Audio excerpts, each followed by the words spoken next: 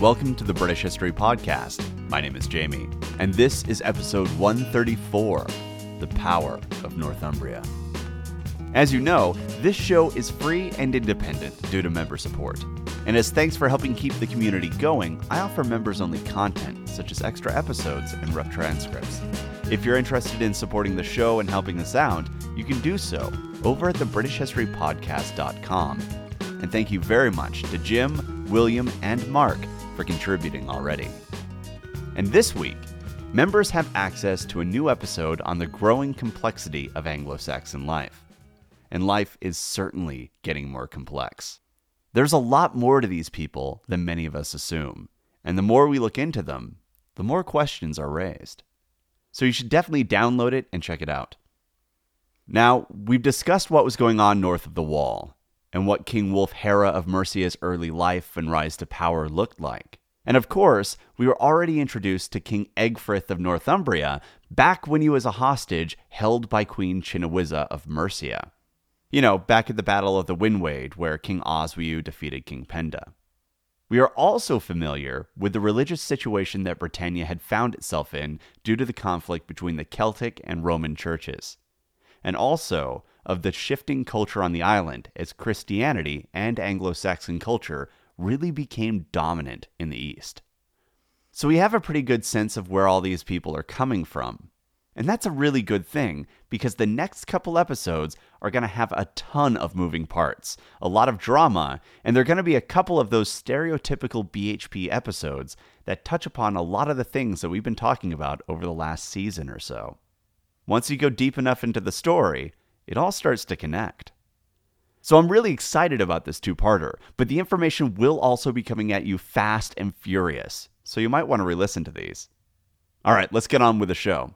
And things really start getting going on March 15th of 670, with, of course, the death of King Oswiu of Northumbria, and the ascension of his son, King Egfrith, who might actually have reigned as over-king of Northumbria, with his brother Aelfwine serving as the sub-king over Deira. Now, Oswiu was such a prominent figure in Anglo-Saxon life that it seems rather natural that even his death would lead to a cascading series of events that would change the course of history. So let's pick up with Oswiu's death. I don't know what Egfrith's relationship with his father was. Given what a brutal and terrifying king Oswiu could be, it makes me wonder how close he could have been with his own children, especially since it didn't appear to faze the northern king when Egfrith was taken hostage.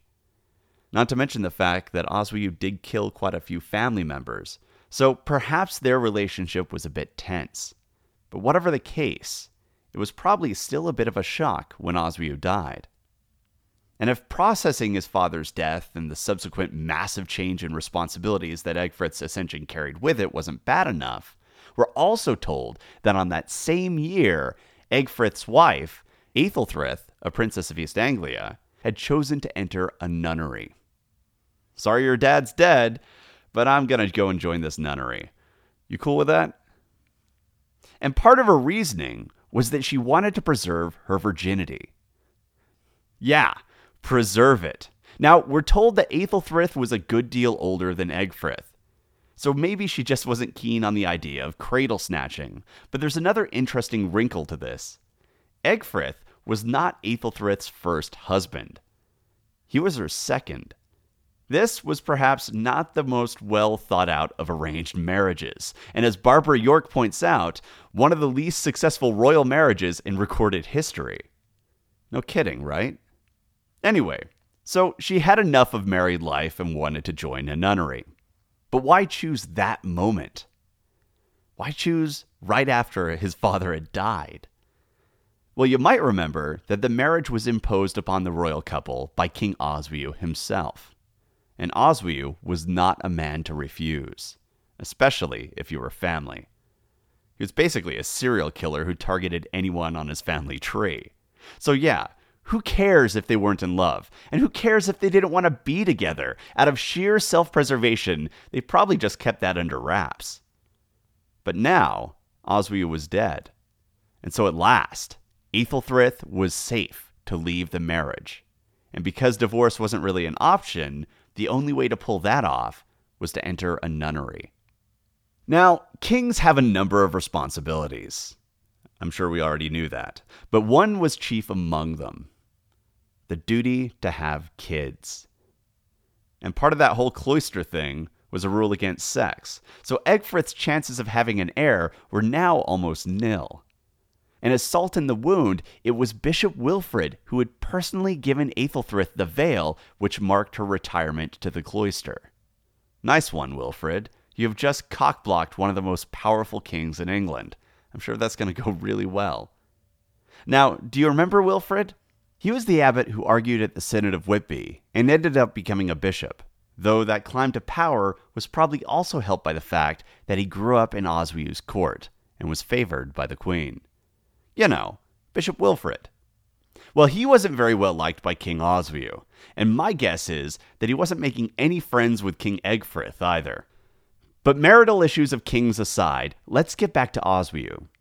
He really had left quite a legacy. Based upon the record, it seems like he went as far as bringing the ancient kingdom of Fortriu, the kingdom between the Forth and the Tay, under his umbrella.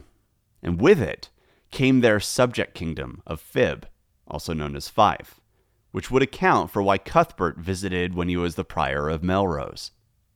And when you think about how far he had gone and his family connection with the Scots of Dalriada, I do wonder if he had their assistance in fighting against the Picts, or at least an agreement of non-interference as his armies moved through the territory of the Scots. And Dalriada would have had every reason to want Northumbrian support, and also probably held a grudge against the Picts, as King Talorgan of Pictland had defeated Dalriada in 654. And fun fact, Talorgan was Oswio's nephew. No matter where you go, it seems like there's someone from the line of Ida who's causing trouble. Anyway, the point is, with Pictland causing so many headaches for the Scots of Dalriada, is it hard to imagine that they might have cozied up to their southern neighbors in Northumbria? It's food for thought. And now that Egfrith was on the throne, being on the side of Northumbria was probably still a smart move. I mean, hell, he might have been the first Anglo-Saxon ruler to have minted silver pennies. This guy was part of the movement to bring coinage back to England. He was powerful.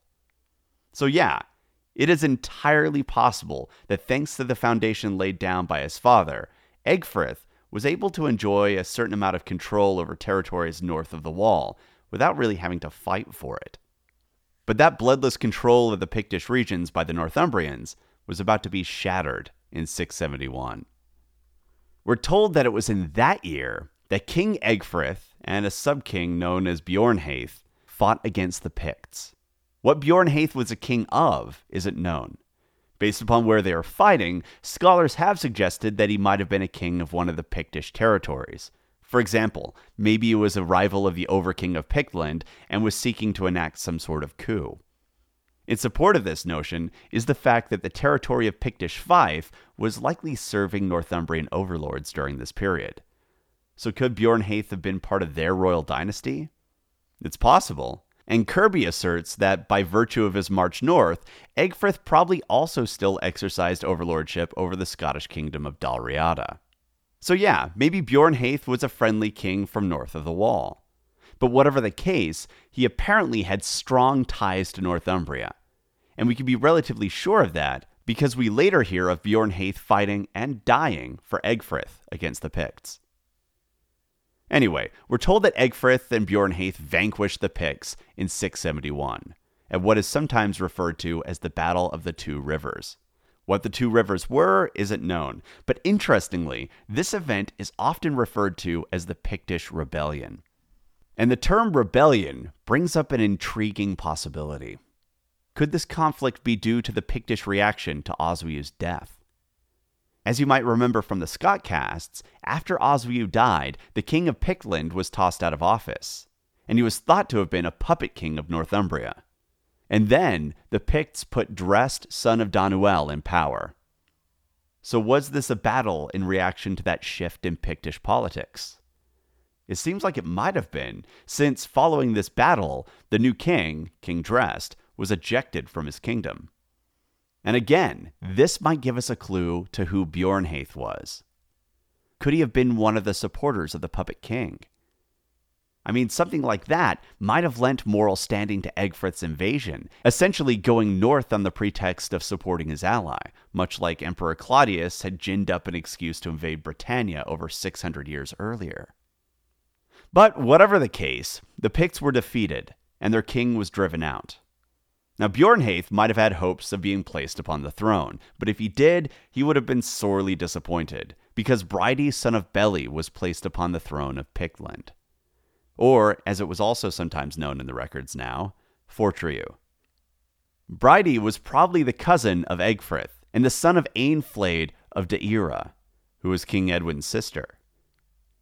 And for those of you who are paying close attention in the Scott casts, this might surprise you, since royal blood flows from the female line. And Bridi appears to have been the son of a foreign female. So, no royal blood.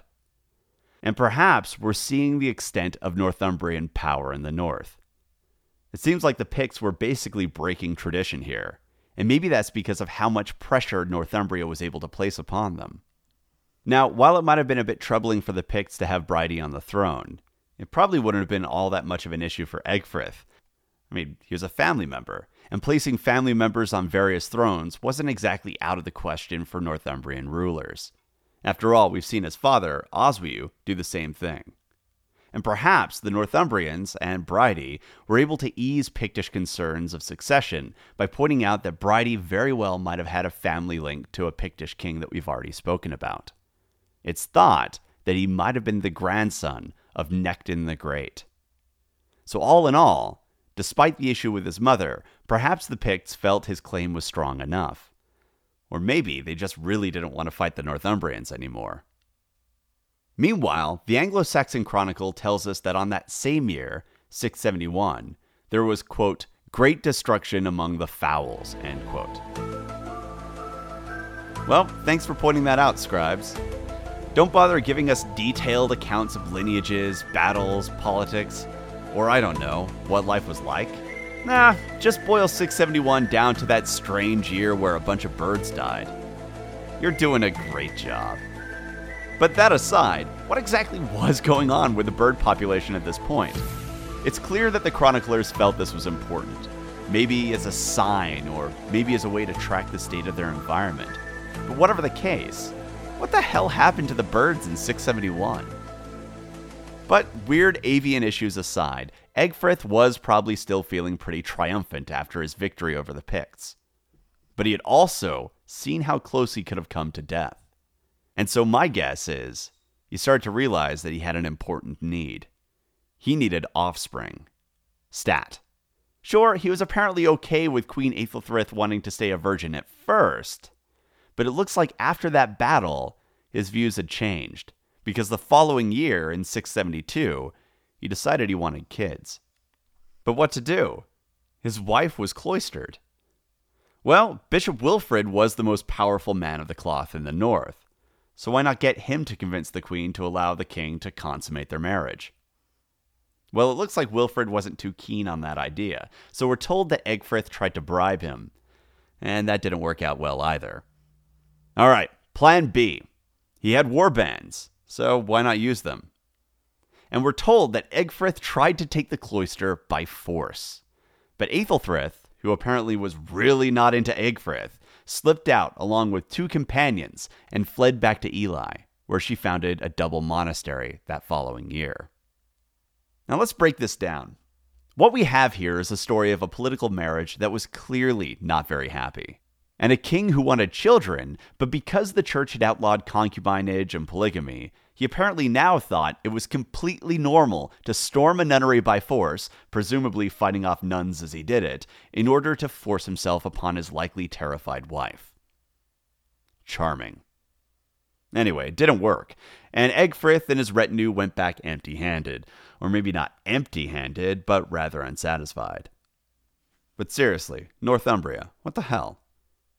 Meanwhile, in Wessex, at around the same time, so 672 or 673, King Cenwalh of Wessex had died. Why?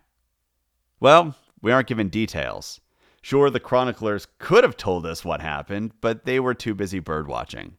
so we're left to make guesses. And one of the guesses that scholars tend to gravitate towards is that being a king is stressful at the best of times. But don't forget what we've been hearing about from the lives of Kings Penda and Wulfhera of Mercia. Not only were they frighteningly successful in military matters, but they also have been quite effective in forming alliances through marriage and even forming southern hegemonies. So being a king of Wessex at a time when Mercia was growing in power, especially when it was also gobbling up outlying West Saxon territories, well, that was likely to give poor King Cenwalh more than a few gray hairs. So perhaps King Cenwalh died due to the stress of having King Wulfhera as his neighbor. But whatever the case, the death was a bit of a problem for the already terribly weakened Kingdom of Wessex. And Cenwalh's queen, Sexbur, ended up taking the throne. Though it looks like the damage was already largely done because we're told by Bede that the kingdom quickly fragmented and came under control of a variety of underkings.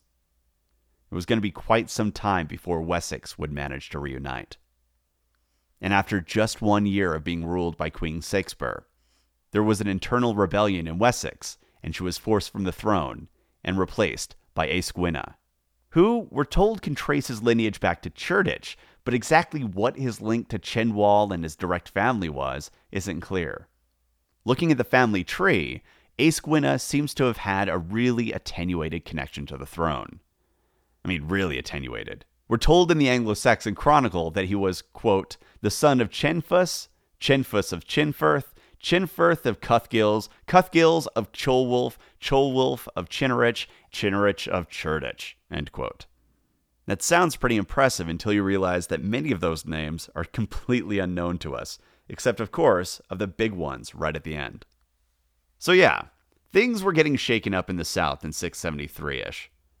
And it wasn't just in Wessex. Over in Kent, we're told that King Egbert had died, and Kent was subsequently ruled by Hlotthera, along with his nephew, Adric, as a sub-king. Maybe. But it doesn't look like King Hlotthera was all that impressed with Adric, despite the fact that he was the previous king's son. And so it wasn't long before Adric was driven into exile. But let's remind you of who Adric's dad was, because it's been a while since we've talked about Egbert, the previous king of Kent. He was the king of Kent who was implicated in the deaths of his two cousins, who also happened to be claimants to the throne of Kent. And basically, he was the one who seems to have pulled off a Princes in the Tower before King Richard made it cool. Well, he was dead now. And Hlotthera, and maybe Adric as well, took control of Kent. And Hlotthera is interesting to us because we have his written laws, which give us a rare window into Anglo-Saxon life. And one thing of particular interest to me right now is the fact that in the record, we have hints that Kent might have exercised some degree of control over London. You'll remember that London is a heavily fought-over territory. Anyway, this is all just to keep you abreast of what's going on with these royal shifts in power, and also to remind you of how brutal Anglo-Saxon politics could be. I mean, it's stunning how many fights, exiled kings, and murders had occurred. And not all of it was occurring in Mercia and Northumbria. It seems like everybody was getting into that kind of theme. But let's get back to the epicenter of violent Anglo-Saxon politics, Mercia and Northumbria, since that is where a lot of the drama of this period tends to be centered. Now, Mercia has largely been out of the spotlight in this episode so far. And that's for good reason. Northumbria has been focused upon her northern border, and the southern kingdoms have all been either quiet or have been dealing with internal issues. So Mercia has kind of been left alone. And that's given it the space it's needed. And King Wulfhera has been busy. As you know, he had spent a lot of time either subjugating kingdoms, forming alliances, or expanding his power base. He was a king in the model of his father, and by 674, it seems like he was ready to utilize what he was building. And we're told that Wulfhera, who was probably in control of all, or at least most, of the southern Anglo-Saxon kingdoms, led a massive multi-kingdom army into Northumbria. And the question leaps to mind, why? Well, could this have been just simple clannishness? I mean, there would have been one hell of a blood feud between the lines of Ida and Penda. Just think about it. Egfrith's own father had killed Wulfhera's father. So, was Wulfhera looking to avenge his dad? Was it more simple than that? Was he looking to just take up the family business of fighting with Northumbria? Both reasons are entirely possible. And we read of plenty of examples in the Anglo-Saxon era where wars would be fought over a blood debt, where a noble ends up dying in battle, and then the opposing kingdom feels like they're honor-bound to seek out revenge. Of course, that sort of war was only for noble deaths. No one was going to war because Unferth was killed in battle.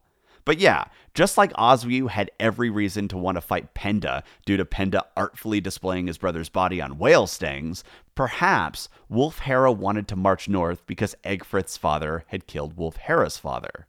Not to mention that Egfrith's sister had murdered Wulfhera's brother. Man, that family was, well, let's put it this way. They weren't making any friends in Mercia. Anyway, so a good old-fashioned feud was certainly a possibility. But don't forget the cause of war that always seems to creep up between Mercia and Northumbria. Namely, the Kingdom of Lindsey. Now, Lindsey doesn't appear too much in the record, and I would be willing to guess that you might have never even heard of the Kingdom of Lindsey until you started listening to this show. But the fact of the matter is that Lindsey was a strategic location.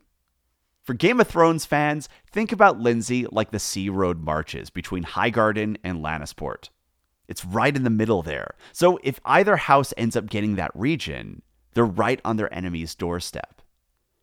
So it can end up being heavily fought over. And the only thing that's clear is that the Sea Road marches probably will not be left unaffiliated. Oh yeah, nerd cred. Anyway, it was a bit like that. And as a consequence, many of the major battles between Northumbria and Mercia were fought either on the border of Lindsey or on the roads leading to Lindsey. And interestingly, they actually generally did not fight in Lindsey, which meant that the kingdom was spared the rather brutal reality of having foreign armies fighting in their territory, and all the looting, foraging, and general mayhem that can come with it. And maybe they did this because they wanted to curry favor with that crucial border kingdom. And that was probably wise, since control of the kingdom would swing back and forth depending on how the battles went. So perhaps, like their predecessors, Egfrith and Wulfhera were simply fighting over who controlled Lindsey. And I can't help but wonder how the nominally ruling class of Lindsey felt about this. They were just basically pawns here.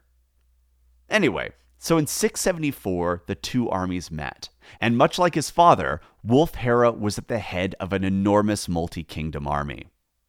We aren't given numbers, so we don't know exactly how his army matched up with Egfrith's, but based upon the fact he was drawing from most, if not all, of the southern kingdoms, his army probably dwarfed Egfrith's. However, Egfrith, like his father, was a descendant of Ida and Æthelfrith, and so the battle played out exactly how you would imagine, with the Northumbrians triumphant on the field of battle, and Northumbria annexing the Kingdom of Lindsey, and Wulfhera being forced to pay tribute to Northumbria. And it's also possible that King Egfrith might have been recognized, at least briefly, as the overlord of Mercia, just like his father had been. Now, you might want some more detail on this battle, since it does seem pretty crucial. And frankly, I would too. However, the scribes were remarkably Spartan on their account of this fight. Quite possibly because they were out bird watching. Seriously, guys, you're doing a bang-up job there. So, pretty much all we know is that Wulfhera lost. And as he led his men back home, I wonder what was going through his mind. I mean, in a single battle, all of his careful planning had collapsed. And this was the second time that Northumbria had broken the Midland Kingdom, right when it seemed to be on the cusp of acquiring overlordship over all of the Anglo-Saxon kingdoms. He very nearly was the first king of England. And now the power and control that he had acquired over the south had been terribly weakened. It must have been heartbreaking.